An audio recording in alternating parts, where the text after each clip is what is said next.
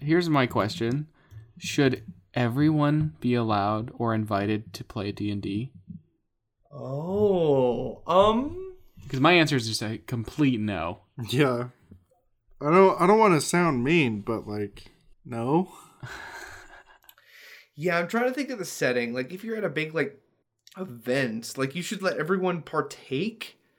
But if you're creating a setting, if you're creating an event for yourself, like every Tuesday we play D&D, then no, everyone is not welcome. Like if everyone brought whoever they wanted, if it was like a Facebook public event, Ugh. it'd be a nightmare. I don't like any of those 3 words. Facebook public event.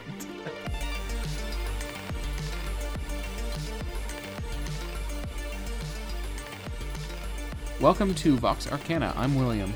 I'm Jake. I'm David. And this is a podcast about tabletop RPGs, game design, and advice for all game masters.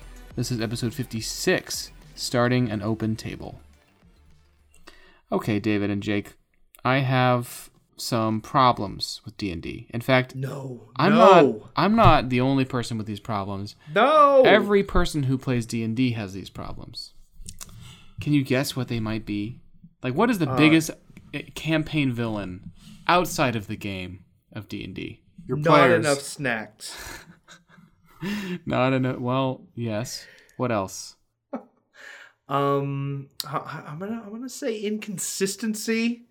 Mm-hmm. Real life is the biggest villain. It's like unforeseen circumstances.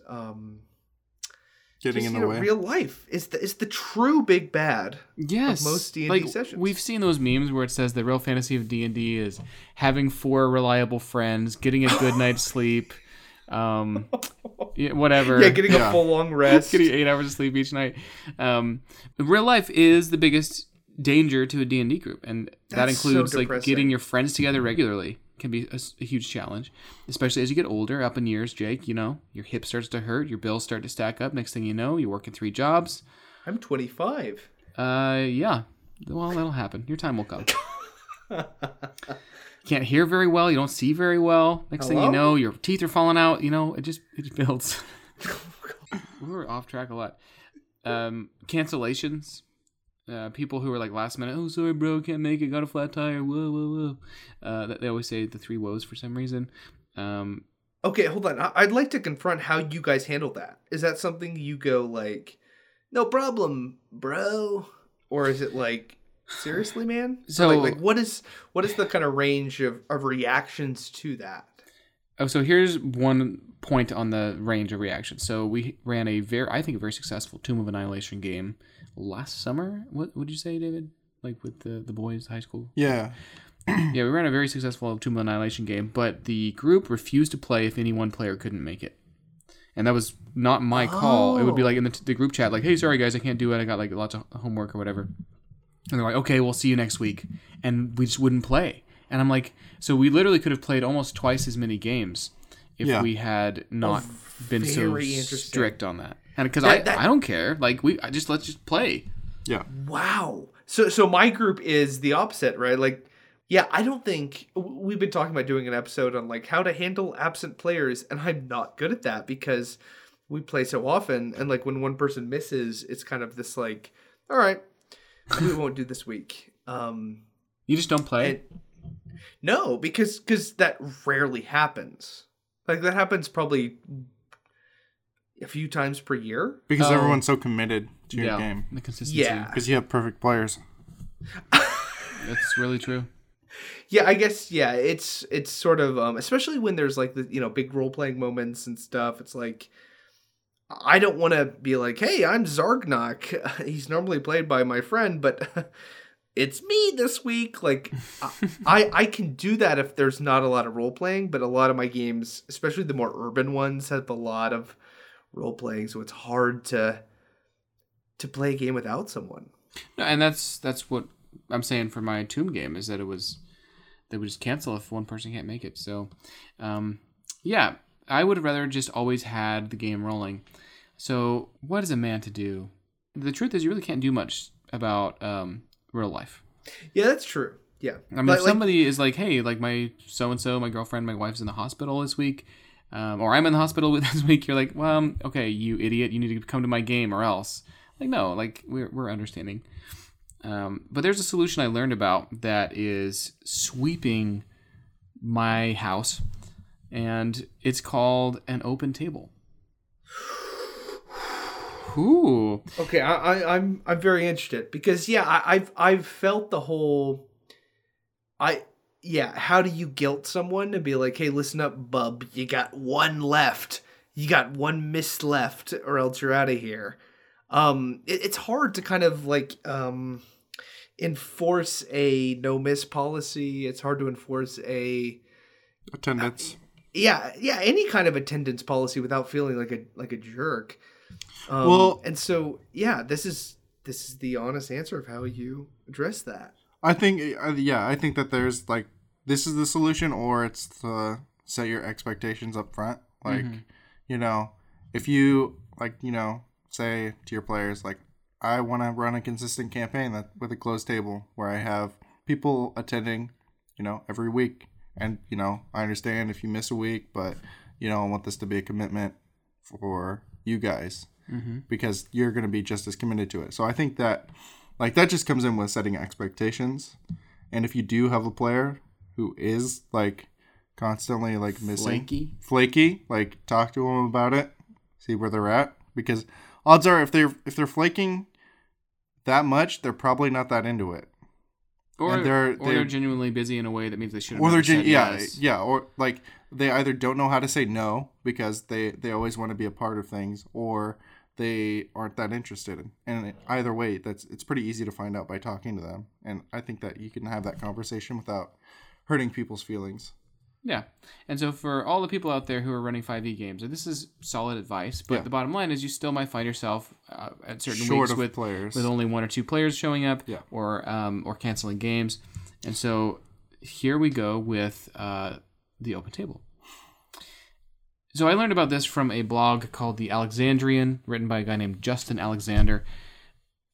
The blog is actually very old. It's from August 15th, 2016, when he posted these blogs. The core idea comes from this analogy of, imagine you're really into baseball and you want to have a little baseball team that meets once a week, and you have a little, you have a team because you're not professional and you're not in school anymore, so you have to make it happen yourself.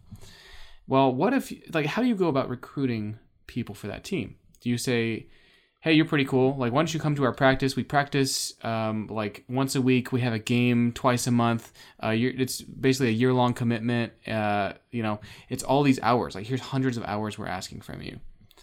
Because people would say no, right? The same things with D&D. Like, hey, we're going to meet now every week, and if you miss, like, we're going to kick you out of the game, and there's going to be huge problems. Right? It's pretty intense to ask somebody that, to get a new player to commit to like a long campaign it's just a weird ask.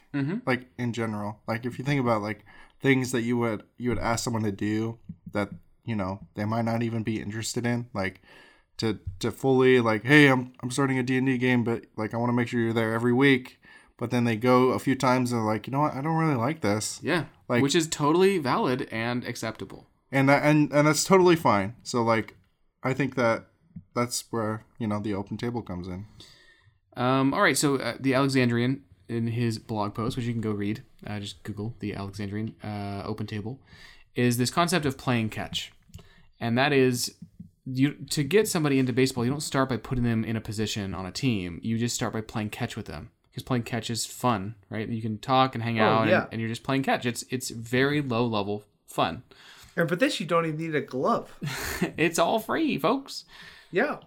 And the idea behind this is that he wants a very simple rule set and a very simple campaign concept, which I'll explain later.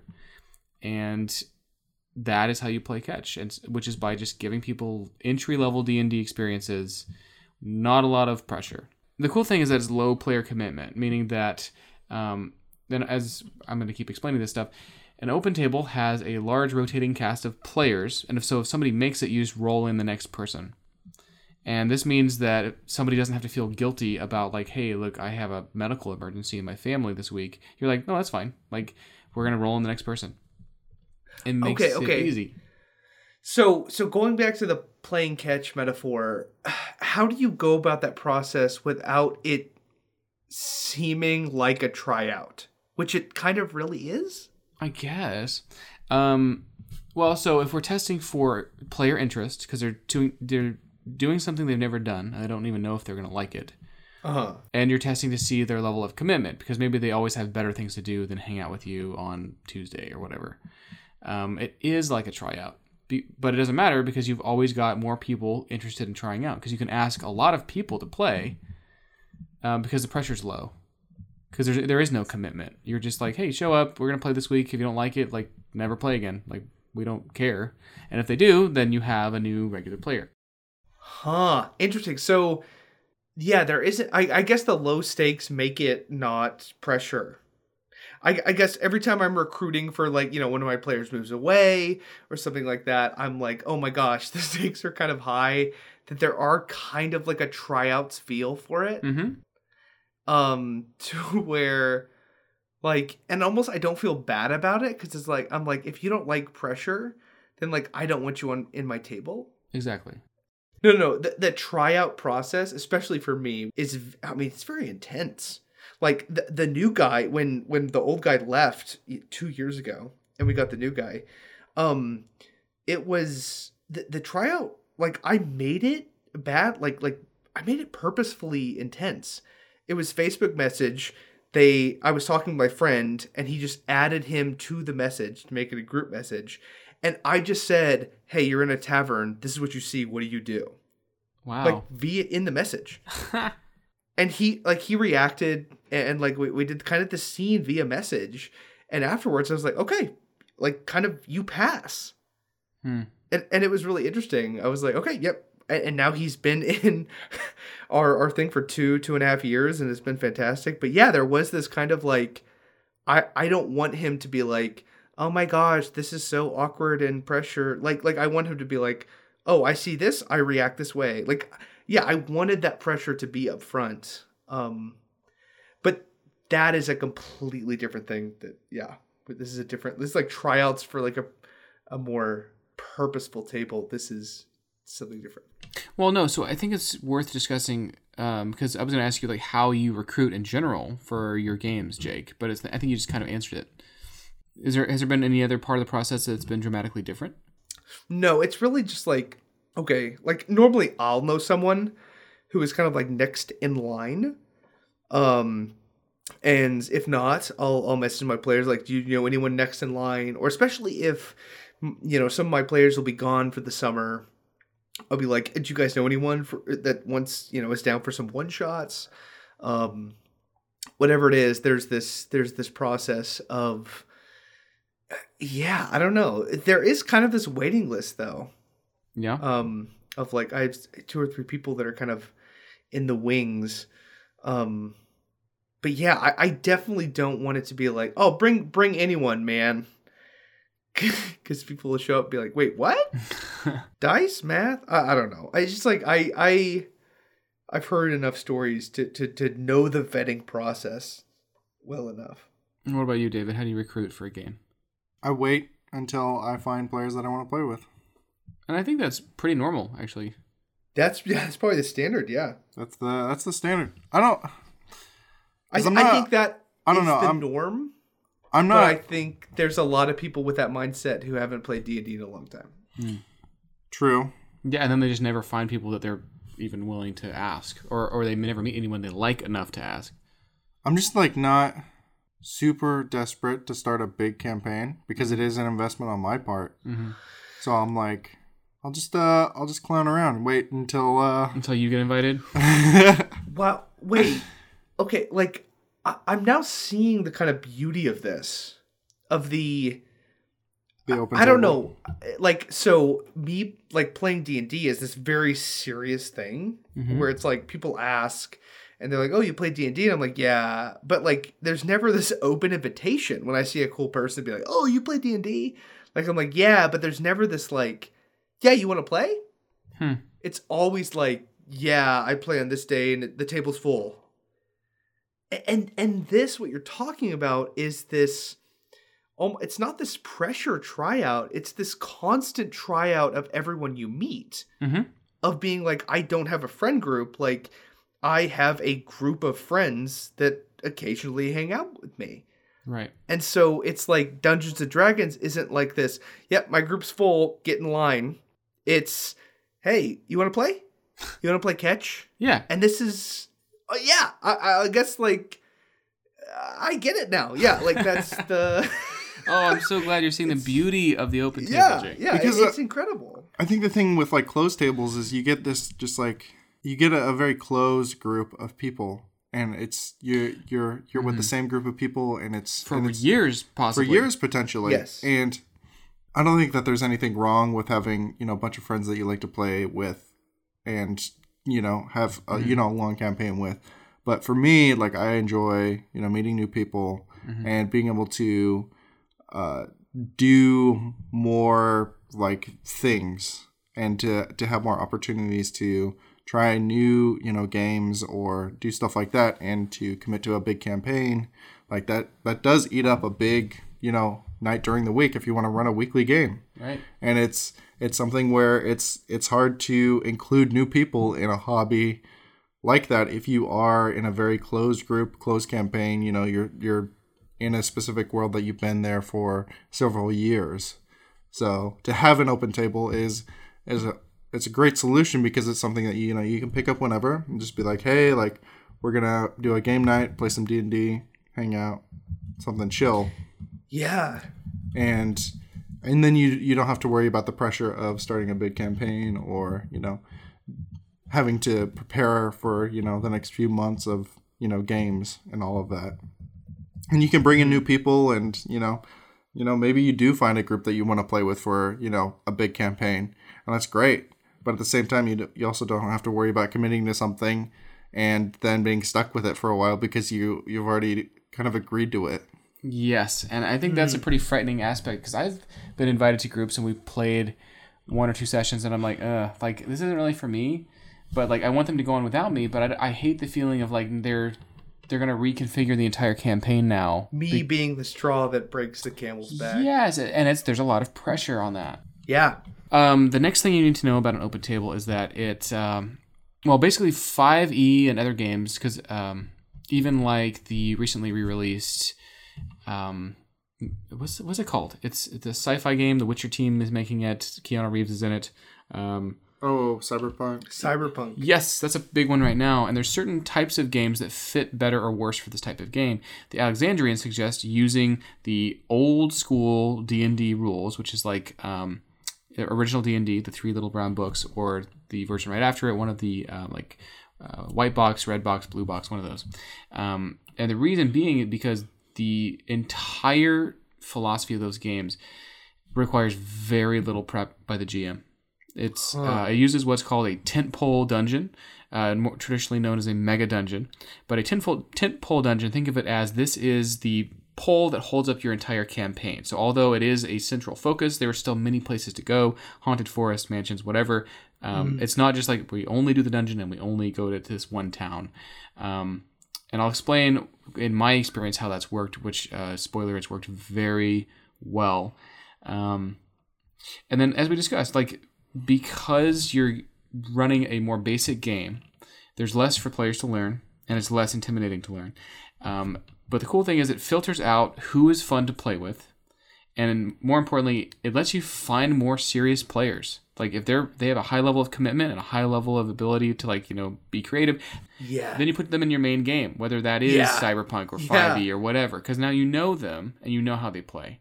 And I think that's so beautiful to get I don't know, I've seen this where it's like you're playing D&D and you're kind of casually playing with a group of friends, and you want to kind of take D&D to a next level, and you find that the friend of a friend is the one who's the most into it. Mm-hmm.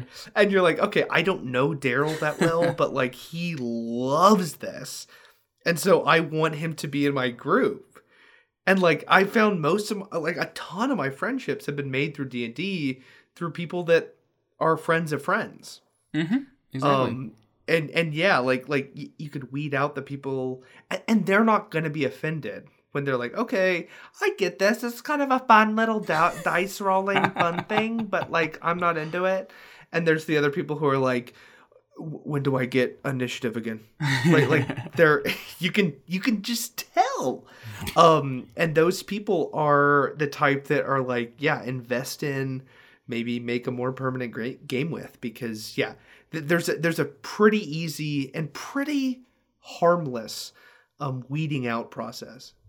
Yeah, in a way it's almost, but not quite, like running an infinite one shot because of the level of commitment, right? Like just drop in this week and try it. Okay, you saying that is what scares me about this whole thing.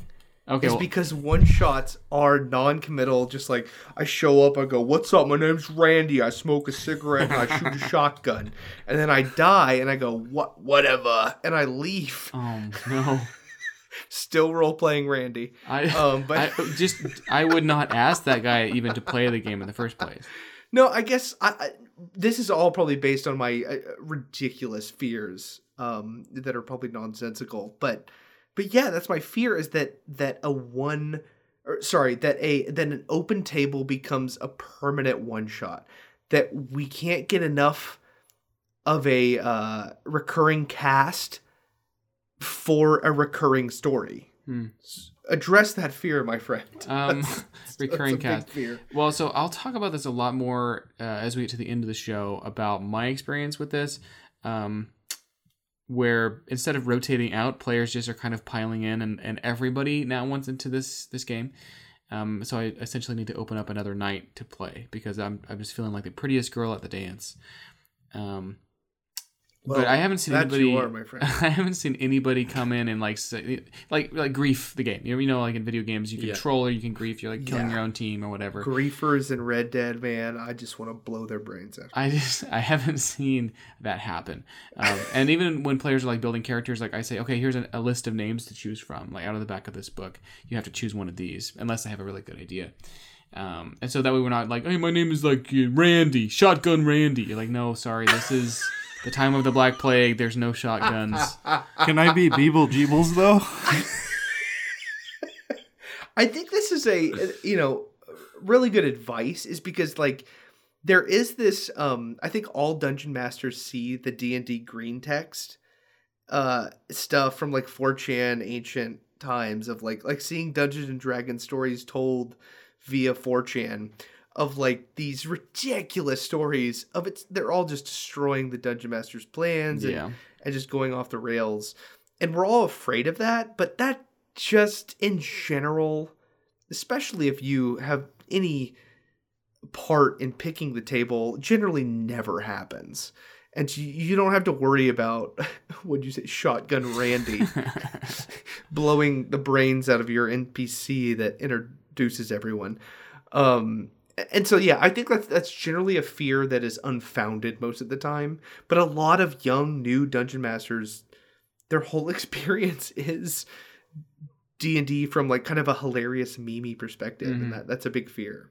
I think the big thing is like picking your players and picking the right players is very important if you want to have a serious campaign and you want to have a closed table environment, where a lot of the meme green tech stuff comes from, like picking the wrong people to play into your table or playing with your friends. Yeah, like not all of your friends are good D&D guests. Yeah, because I know plenty of people who I like to hang out with, who I don't see being able to, like, they wouldn't be able to play D&D very seriously if at all.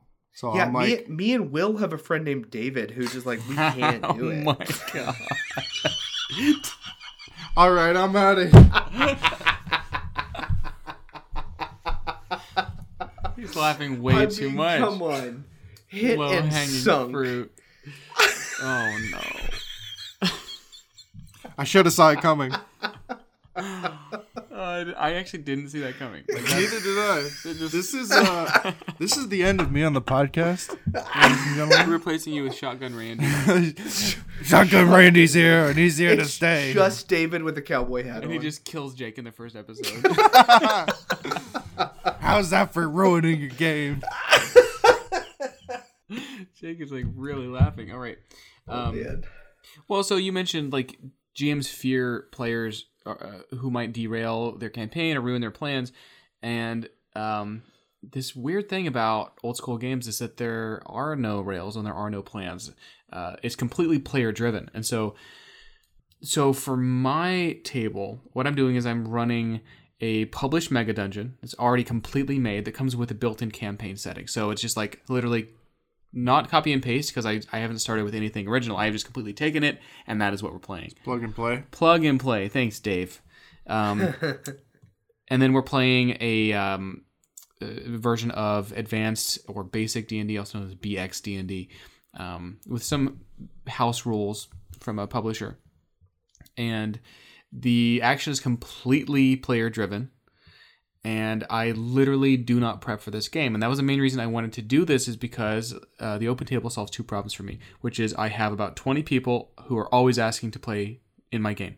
And I don't have the time to do that, and I don't have the time to prep for that. Because if I'm playing 5e, I have to prep at least 1 hour using the techniques we talked about in a previous episode, that's really fast. Like an hour is not a long time, but it's still an hour I don't have. I work 70 or 80 hours a week, so that's just impossible, but I still want to get my game on. The other thing is, so basically having no prep and having a large pool of players, this was the solution. And it's incredibly bizarre to me because I find myself week to week wondering what's going to happen next. We talked about this on a recent bonus episode about a total party kill that happened, and I thought that we had the heroes of the story, and they all died, which I've never seen happen before. Where can we hear that story at? Oh, and you can hear that story on our Patreon, which you can get to by typing in Vox Arcana Patreon into your favorite search engine. Mine is Bing. Mine is Ask Jeeves. Mine is DNS search /search.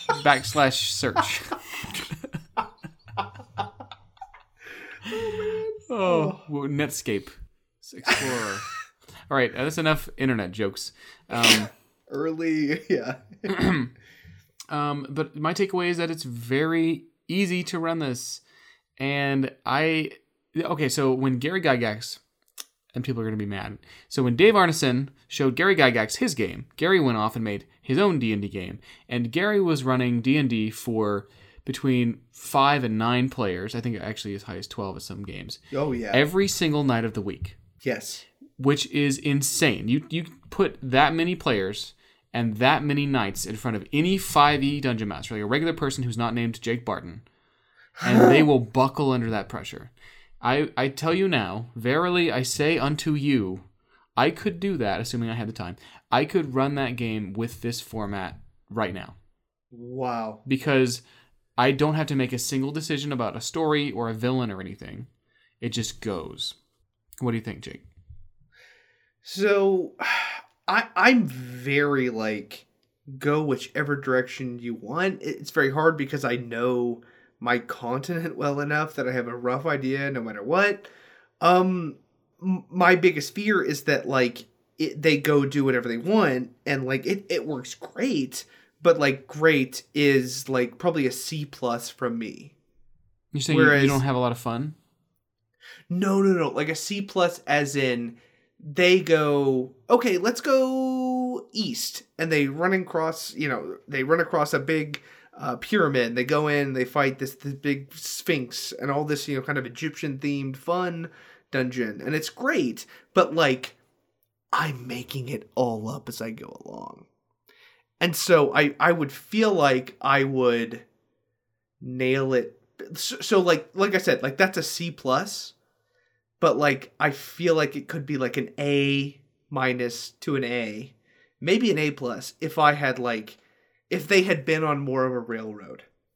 Do you get what I'm saying? Right. So That's it sounds my fear. It sounds like you're assuming that you would have to make up like a location for them.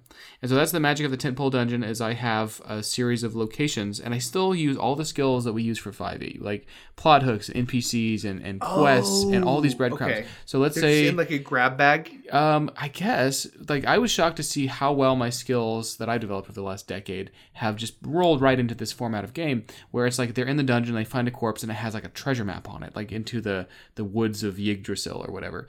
And so they're like, oh my gosh, next session we need to go like explore that haunted wood. And I'm like, okay, great. So now I'm gonna like prepare this thing, hoping that they go there. Yeah. But like they might not. Like all I have to do is prepare some content. I have to prepare nothing in terms of additional plot hooks. Like maybe they go and they consult a sage in town to figure out like why is the forest haunted or something, which I might have to improvise or tweak, whatever. But No problem. But I'm not having to improvise large chunks of content like an entire dungeon, because you already, like, if you know that there's a plot hook that's going to point there, you might spend your time doing that. So it's not to say that there is no prep required, but I'm saying that so far I have had to prep not at all, because the mega dungeon they're exploring is the central focus of the campaign, and everything kind of hooks into it and pushes out of it. Okay, so let's get real. It's not a sandbox.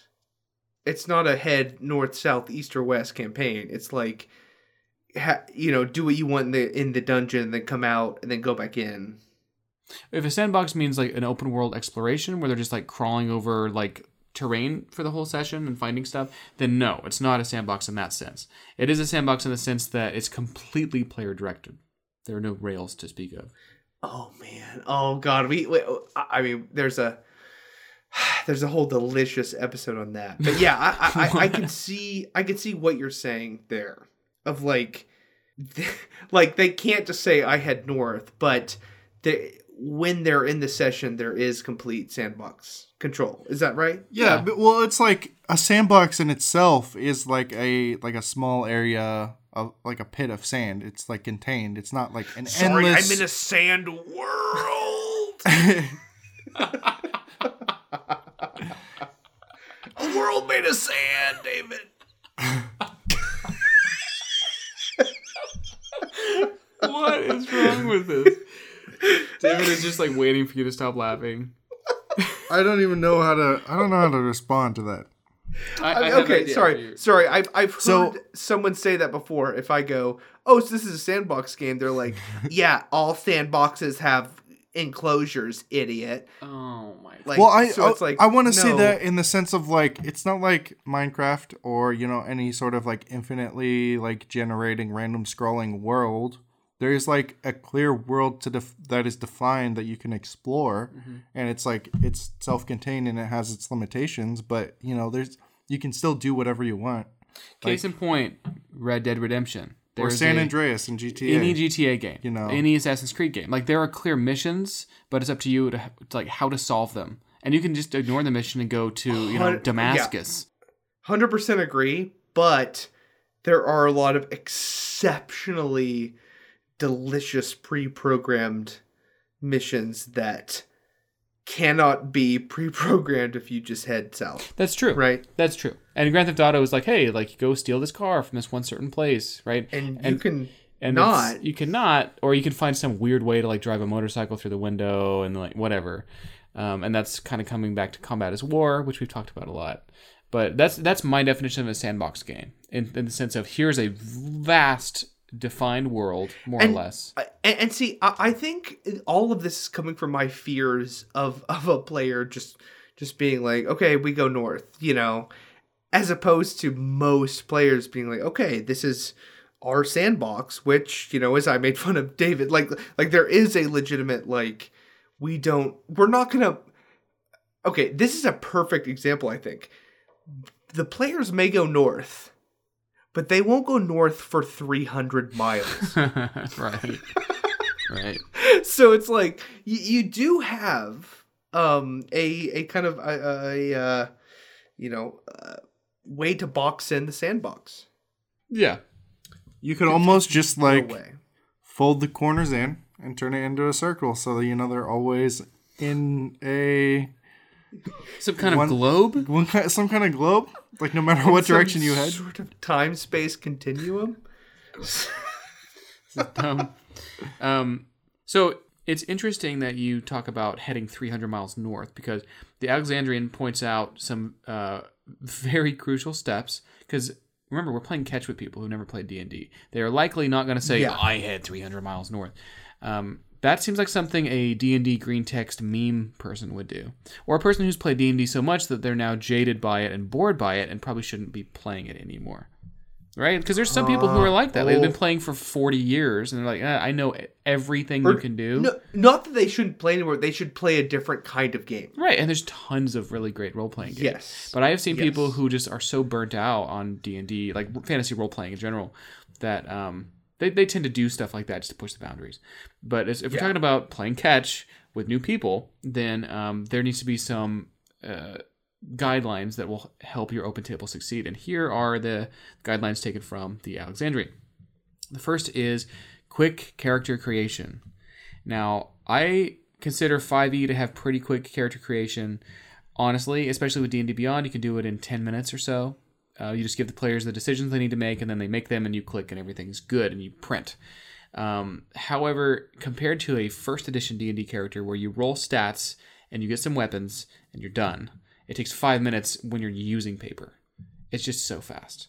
Yeah, I'm in agreement. I would do the same thing in 5e, but just only use the characteristics instead of the skills. What do they call them? The skills. Yeah. So just be like, okay, roll for this, and then you get this instead of the add your proficiency bonus to each thing.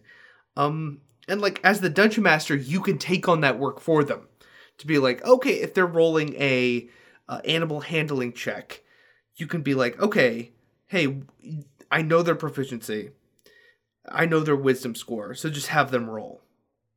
So I think this is very important to be like as a dungeon master, and this is for an open table. A lot of new players. I think this is your job. Like, we should be honest about how, with an open table, what do you think about this, Will? That there is a little bit more that you take on as a dungeon master? I think if you're, depending on the system you're using, then the DM obviously is smoothing things over. Even in the system I'm running, we use a lot of character templates.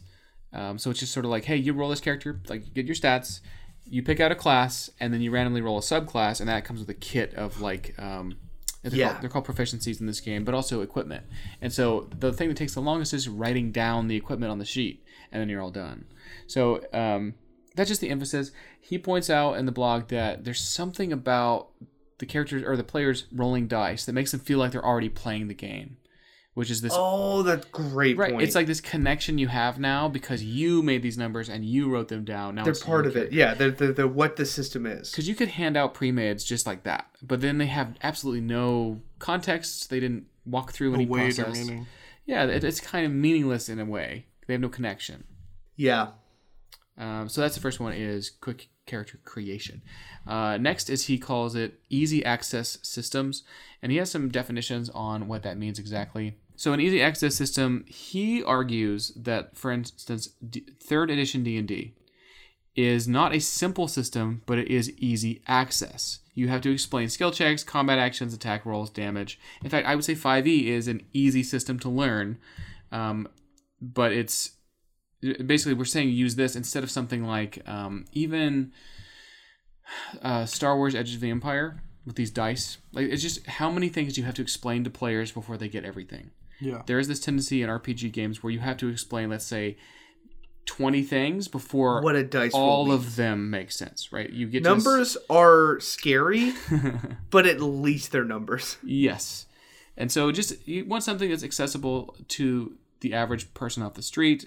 Like, for instance, we just played recently and we had a new girl who has literally never played D&D in her life, and we're explaining what an attack throw is, what armor class is, and to me it still feels like there's a lot to explain, even in the simplest, oldest version of D&D, but she got it pretty quickly. So just, keep it accessible. And that might come into like what Jake's saying about kind of editing or peeling away layers of complexity from like 5e, for instance, where you're saying like, we're not going to do skills, and we're not going to do grappling checks, or we're like, you don't explain all the combat maneuvers until they do a combat. And then and then you're like, oh well, actually, so in this next one, you could try like pushing them off this cliff, and here's how that works. Yeah. Oh yeah. Yeah. So just keep that in mind. Any thoughts, Jake? Yeah. Another thing just to add in quickly is something I've done for a wonderful Call of Cthulhu game is that you have pre-made character sheets written in pen. And so this works just as well for 5e. You have, pre-written character sheets written in pen. And so whenever they do alterations with their pencil, you can go back and use them again if you want to erase them all. Huh. And I think that's a wonderful way to have pre-mades made for, especially if you have, we're talking about open tables, if you have like a big rotating cast, or maybe you move to a new town and you have a lot of people that you're kind of, I don't want to say recruiting, but like, they're in the hopper. That's even worse for potentially to play in your games. Have all of these available, have the very, deliberately enraged barbarian, have the very orthodox paladin, have the maybe more feminine sorcerer, have like get all of your cliches in order and make them all into characters, and then you can kind of just hand them out written in pen to your players and be like, hey, pick what you want. Right. And at this point, I would not even fill out the skills. Just the strength, dex, constitution, intellect, wisdom, charisma. That's it. I like that a lot. And so you have the name, because a lot of people are like, oh my gosh, what do I name my half elf? Be like, hey, sorry, you're a full elf, a high elf named Shaktek, the storm sorcerer. It's like, sorry, like this is what you are. And like most people, I think there is a certain group of people that is like crazy creative and are like, I want to be Gesundheit, the crazy gnome artificer, right? But most people are like, if you hand them a gnome that says you are Storm Halfhand, the storm sorcerer, you're going to be fine. They're going to get it. Yeah. And I think that's really honestly just lowering the barrier of entry, especially for groups, especially if you're doing this kind of open type of thing. People might be showing up, they might be inebriated, there might be this kind of like give and take thing. You want the boarding ramp onto D&D to be as smooth as possible, right, and as fast as possible, because you might be only playing for 2 hours. I think my games are running for 3, and without fail in this game for first times, I've found that most, like if you have a group of 6 people who have never played D&D, that's like a 30-minute session. Exactly. And you have to catch them right there. And so, yeah, you have to really know what the kind of onboard, offboard type of thing of your open party is. But yeah, there is a kind of a very short attention span of what D&D is. And it has to be like, a dragon is snarling and trying to bite you. And you see this very, shy guy in the back who's like, oh, I attack. Like I draw my sword and pull my shield up. Like, that's the kind of thing you're like, oh, yes! Like, you're catching the people off guard, and you have to hook them really quickly. And don't feel, as a dungeon master, any pressure to do that, especially if you have an open table. But there should be, like, a fun zinger, a fun, like, kind of magnetic thing about Dungeons and Dragons. It shouldn't be like okay, you roll dice for 30 minutes, should be this kind of magnetic thing that's automatic. Right. And I think that's important. And so he says you can use pre-mades, like Jake's suggesting. And I think I would say it's a little, actually it's a lot heavier than OD&D. 5e would thrive on this, where it's like, hey, look, you're like the sorcerer. Now come up with a name and a background for your guy. And they're like, okay. And you're like the mighty barbarian from the jungles of Chult. And you're like, oh, right. Rock and roll. And then putting them right into an adventure where they're immediately in. This is just going to grab them. The next thing we have is what the Alexandrian calls open group formation. Open group formation is all about making sure that the narrative context of your game matches with the style of the game you're playing. In this case, it would be a group of random mercenary idiots are going to go into this terrifying dungeon to get treasure. And of course, like as they die and they hire more people, this group is kind of changing all the time. And maybe it's a completely different group one of these times. Like there's no common member, but they have a common goal and a common task. And so, like, if you're running Star Wars, let's say, maybe you play as operatives in some kind of, like, mercenary guild, and you're just kind of, like, randomly assembled by your handlers. And you're like, hey, here's your team this week. Go out and, like, you know, raid this vault on Omicron Persei 8. Okay. I think this is why I really value missions where it's snatch and grab, or, like, you do this, then come back and do this. And so it kind of sets the tone for the length each week. Yeah. Where you're like, okay, we got to do this and then come back and do this. Like, none of this will matter unless we retrieve the thing and bring it back, you know, bring the bounty back or whatever.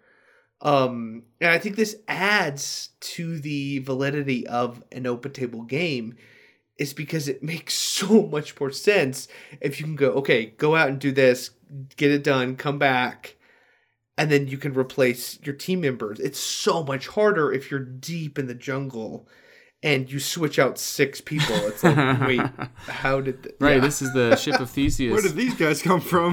That no original party members remain. But then the next week, 3 of them come back, and you're like, no, this like the story this doesn't hold up. Wait a second. Yeah, I think that's, especially if you're doing kind of, I don't want to like put my group on a pedestal of like, okay, you should try to get to a weekly same person every week game. But in the kind of, I don't want to say tryout phase, it should be like, okay, you start here, you do your thing, and you try to get back here. And that's the kind of the like cycle of the campaign, or the cycle of each session. And that kind of, I don't know, I think that's a good way of like having a kind of concrete way of like, okay, you get your mission from here, you go out and do your thing, and you have to bring it back here. Yes. I think it's a really cool way of like making it very easy to have like, okay, who's into this and who's not, and also easily switch in people and yeah. It's funny that you're talking a lot about goals, because our next point is default goal. I've run D&D for a lot of people over the years, especially a lot of new people. And so often the first question they ask is, what do I do? Or what am I supposed to do? Yeah. And you're like... What's the point? Mike Shea, I think I mentioned this on another podcast. He was playing with this group, and it was a female GM, if that matters to you. And they were all just sitting around the table, and there's no plot hooks, nothing's been given to them. And they look at her, and she says, "Start role-playing!" And they're like, okay. Like, and they just started role-playing. I've done that to my players. And it's like, what do I do? Yeah. Like, I don't know anything about the world or about the situation. And now you just have to, like, just make it up. And that's really if you have no context, that's nuts. And if you've got a room full of improvers, they'll be fine. If you've got a room full of just regular people who've never played, they need a little more guidance. Why'd you bring your grandma in here, buddy? She's your grandma too, pal. What'd you say about me, mister? Oh, yes, and the route of all improv. Yeah, so we're talking about default goal, and all that means is that there's a very clear goal for everyone in this mission, whether that is in this Star Wars heist game to go to the ruined Sith temple and recover the, what's it called? The holocron. Yes. Or if we're talking D&D, like go into the dungeon and just get a bunch of treasure. Like, everybody loves treasure, and in the older games, gold is king. It's the most important thing you can possibly do. I think for new players, making it even simpler, making a MacGuffin. It'd be like, you have to get the mega crystal, the rainbow crystal of Ganesh, that will deplete the waterfall of all knowing. Like, that, it is, that's something, like, get it. Like, there has to be a, like you said, default goal of, we get this, we take the ring to Mordor sort of scenario, because that's what people get. There's the MacGuffin, it makes sense, you get it, you bring it back, you destroy it, you recreate it, whatever. I think this is so you have to provide hard. A holy grail. Yes, exactly. You have to provide a holy grail. You can't just be like, okay, you guys are in the jungle and there's a lot of velociraptors somewhere around the jungle and there's a bunch of gold somewhere in the hills. Like that to me is super exciting. Well, But to people who haven't played D&D before, that's horrifying. Okay, so actually, the Alexandrian disagrees with you very specifically on this. Oh. He says for an open table, it is particularly effective that your default goal is holographic, non-specific, and non-interdependent. And what he means by holographic is that you can achieve some part of the goal and still feel like you had a complete experience. Oh, okay. Yeah. 100% agree with And that. so if you're like having to get this MacGuffin, like the return the crystal eye to the statue and say Jumanji, which I just watched. I mean, that's good. That's good. That's fun, That's but good. But how do you do that week to week? And how, like, if you complete only a part of it, then you don't feel a sense of accomplishment. Oh, that's very interesting, Will, because I'm viewing this open table as a freaking tryout for my permanent table. So this is very interesting. Like, I'm viewing this as like, oh, I'm getting the good people to try to figure out something so I can make a permanent table. But, like, if there is a constant shifting table, it's a different story. Exactly. Yeah, then you don't want to have some sort of like That Oh, singular that's MacGuffin very no longer interesting. works. That's very... Wow. Yeah, I don't know then. All right, so the next after holographic is non-specific, which means because it's a non-specific goal, that means it's not like a rerun. So if it's a MacGuffin, like then every week everybody's getting the haunted statue of Lakesh. But then if like one or two players from the last week are also there, like, didn't we get the statue last week? One of the Infinity Stones. Yeah. and there's an infinite amount of them. Right, then you're just playing like World of Warcraft and you're just like killing the same bosses over and over, and that's kind A of lot of people pay a lot of money to play World of Warcraft, though. right. But so you want your content here to be non-specific in the sense of like, we're gonna go into this dungeon, we're gonna this group is gonna find this part of, we're gonna map this part of the dungeon, or we're gonna get down to this So, level. okay. So, Will, I want your input of why. So, I'm viewing this whole scenario as like, okay, this is kind of a basic on-ramp onto my A-list D&D weekly session. Whereas you have an open party. What's the difference? So it sounds like you want to run a targeted one-shot with a group of newcomers. It's tryouts. It's as a for the- tryout.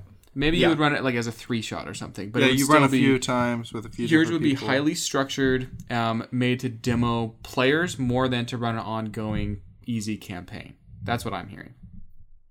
Huh. So what is what makes this different than a tryout? How do you make this so I'm seeing an on-ramp for a permanent weekly session, but you're seeing an on-ramp for fun D&D every week with random people? Right. What is that? So an open table has some pros and cons, with one of the pros being that this is a low effort and actually a very fun game you can run perpetually with people no matter how many people are available that week.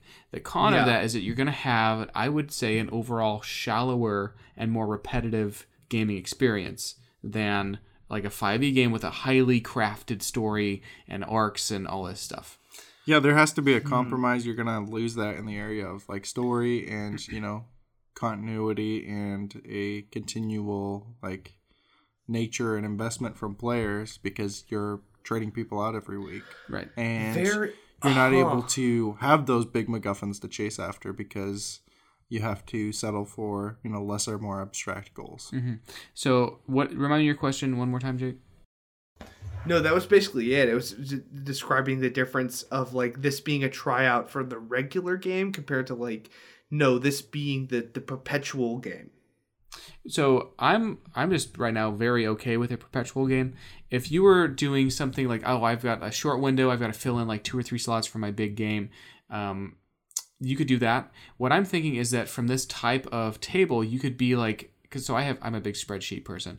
Even scheduling this, I wrote out a list of all the people I want to invite, and I wrote out all the days of the week, and then I texted all of them, and depending on their response, I categorized them so I can look at any day of the week and see when they're available, which is great. Dang.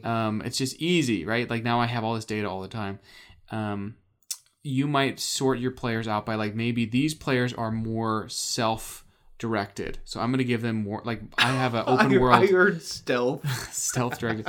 They're more stealthy. Maybe these players would be better in this campaign idea I have paladins. for like a hacker sci-fi game. Or this small subsection could be like my open world exploration game. Or these people are more improvers. So you now have all this information you're getting because you're just constantly playing with new players. Yeah. Like Facebook, he's just harvesting his players for data. Will the Harvester. I mean, come on. That's what they call them. Yeah. Following up from the default goal, which is just apparently get a bunch of treasure or get the data out of the server or whatever. It's good to have a default action. And this is going back to, once again, what do I do? In a dungeon, you go north, south, east, west. And you get, you get a little more information. You get another situation to interact with. It's very granular and it's very easy and predictable because they can't go through a dungeon wall until they get flesh to stone or whatever. But normally they can't go through walls. It's directed. And so having that default action is like, I'm going to open the door or I'm going to swing my sword.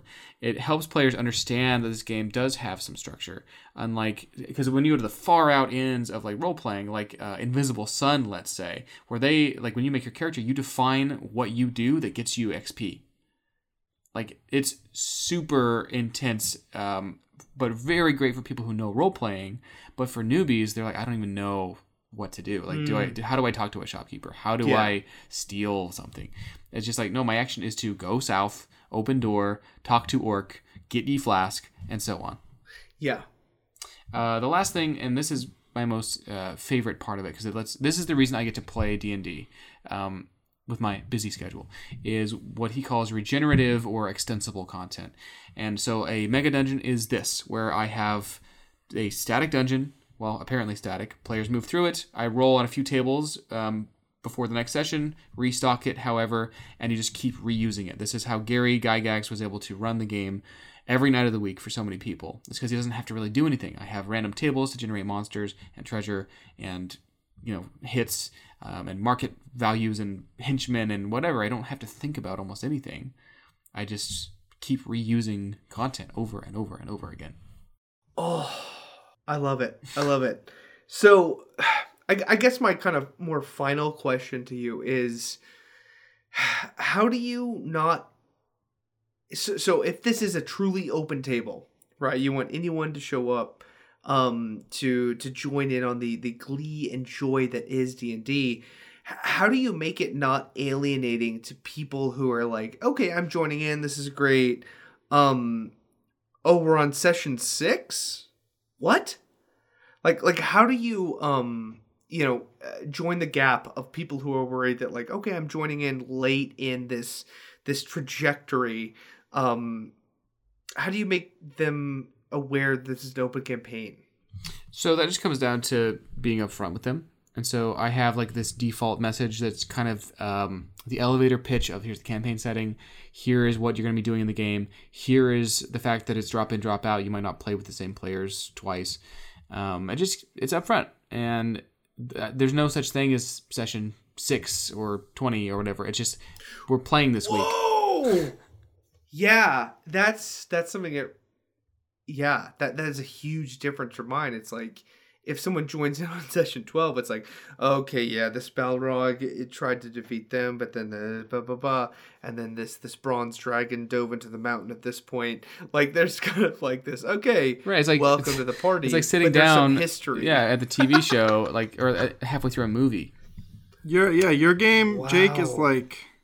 narrative. It's like Game of Thrones, and Will's running like the Tonight Show, or GTA Online or something, or like a weekly like episodic, like it just takes place in the moment and the current events, and it's not tied to anything that happened before or in the future. No. That's true. You don't need to watch any previous episodes of any late night talk show to watch the latest one. Yep, and have a good time. Exactly, anybody can have a good time. Whereas you don't necessarily just want to jump into any episode of Game of Thrones. True. That's a good point. Like if someone says I'm sick, I can't go, hey, David, you want to play in our game as this character? Yeah. Like I'd be like, okay, hey, here's a PDF document of what's happened over the past 250 years. Wow. Okay. This has been really interesting for me because I've been I've just been, obviously really blessed by the kind of continual nature of my group. But seeing the beautiful democracy of an open table has really been incredible to me. And really enticing to where I'd love to almost like go to a game store and be like, hey, I want to start a game and just like get a random group of 5, 4 or 5 people and see. This is super exciting for me because there is no history there. There is no. Right. It's literally take these dice and here's your character sheet. Yeah. And then we'll start playing.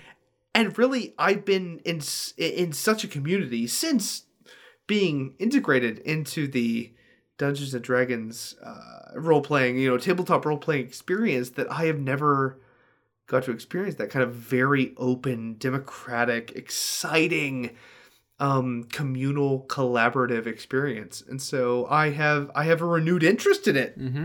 And I'm excited. Yeah, I definitely want to get you and David in. I'll probably run an online game or something because I just I need you to see what this game feels like because it's going to be very different, but in some ways very similar to what you're used to. Yeah. I had a thought. Oh, so an open table format actually works very well if you were to run D&D in an after-school program or in a game store. Yes. Like you said. Yes. Because you don't know who you're getting that week. Like, hey, we have, let's say, 6 slots free at my table. Whoever shows up or signs up comes, and here we go. So there definitely is a time and a place, but as I mentioned at the front of the show, this solves some serious problems for me because I'm just not able to play in a normal format with that kind of commitment, especially since most of my friends are so busy. You can't have that consistency. Like if I was 16, it would be different, but I'm not. So here we are. Yeah. 100%. It's a different world, and I've been this has been really interesting to have my eyes open to it. Well, Christmas break's coming up, so maybe we'll make it happen. Oh boy. Thank you for listening to Vox Arcana, episode 56. I'm William. I'm Jake. And I'm David. We'll see you next time.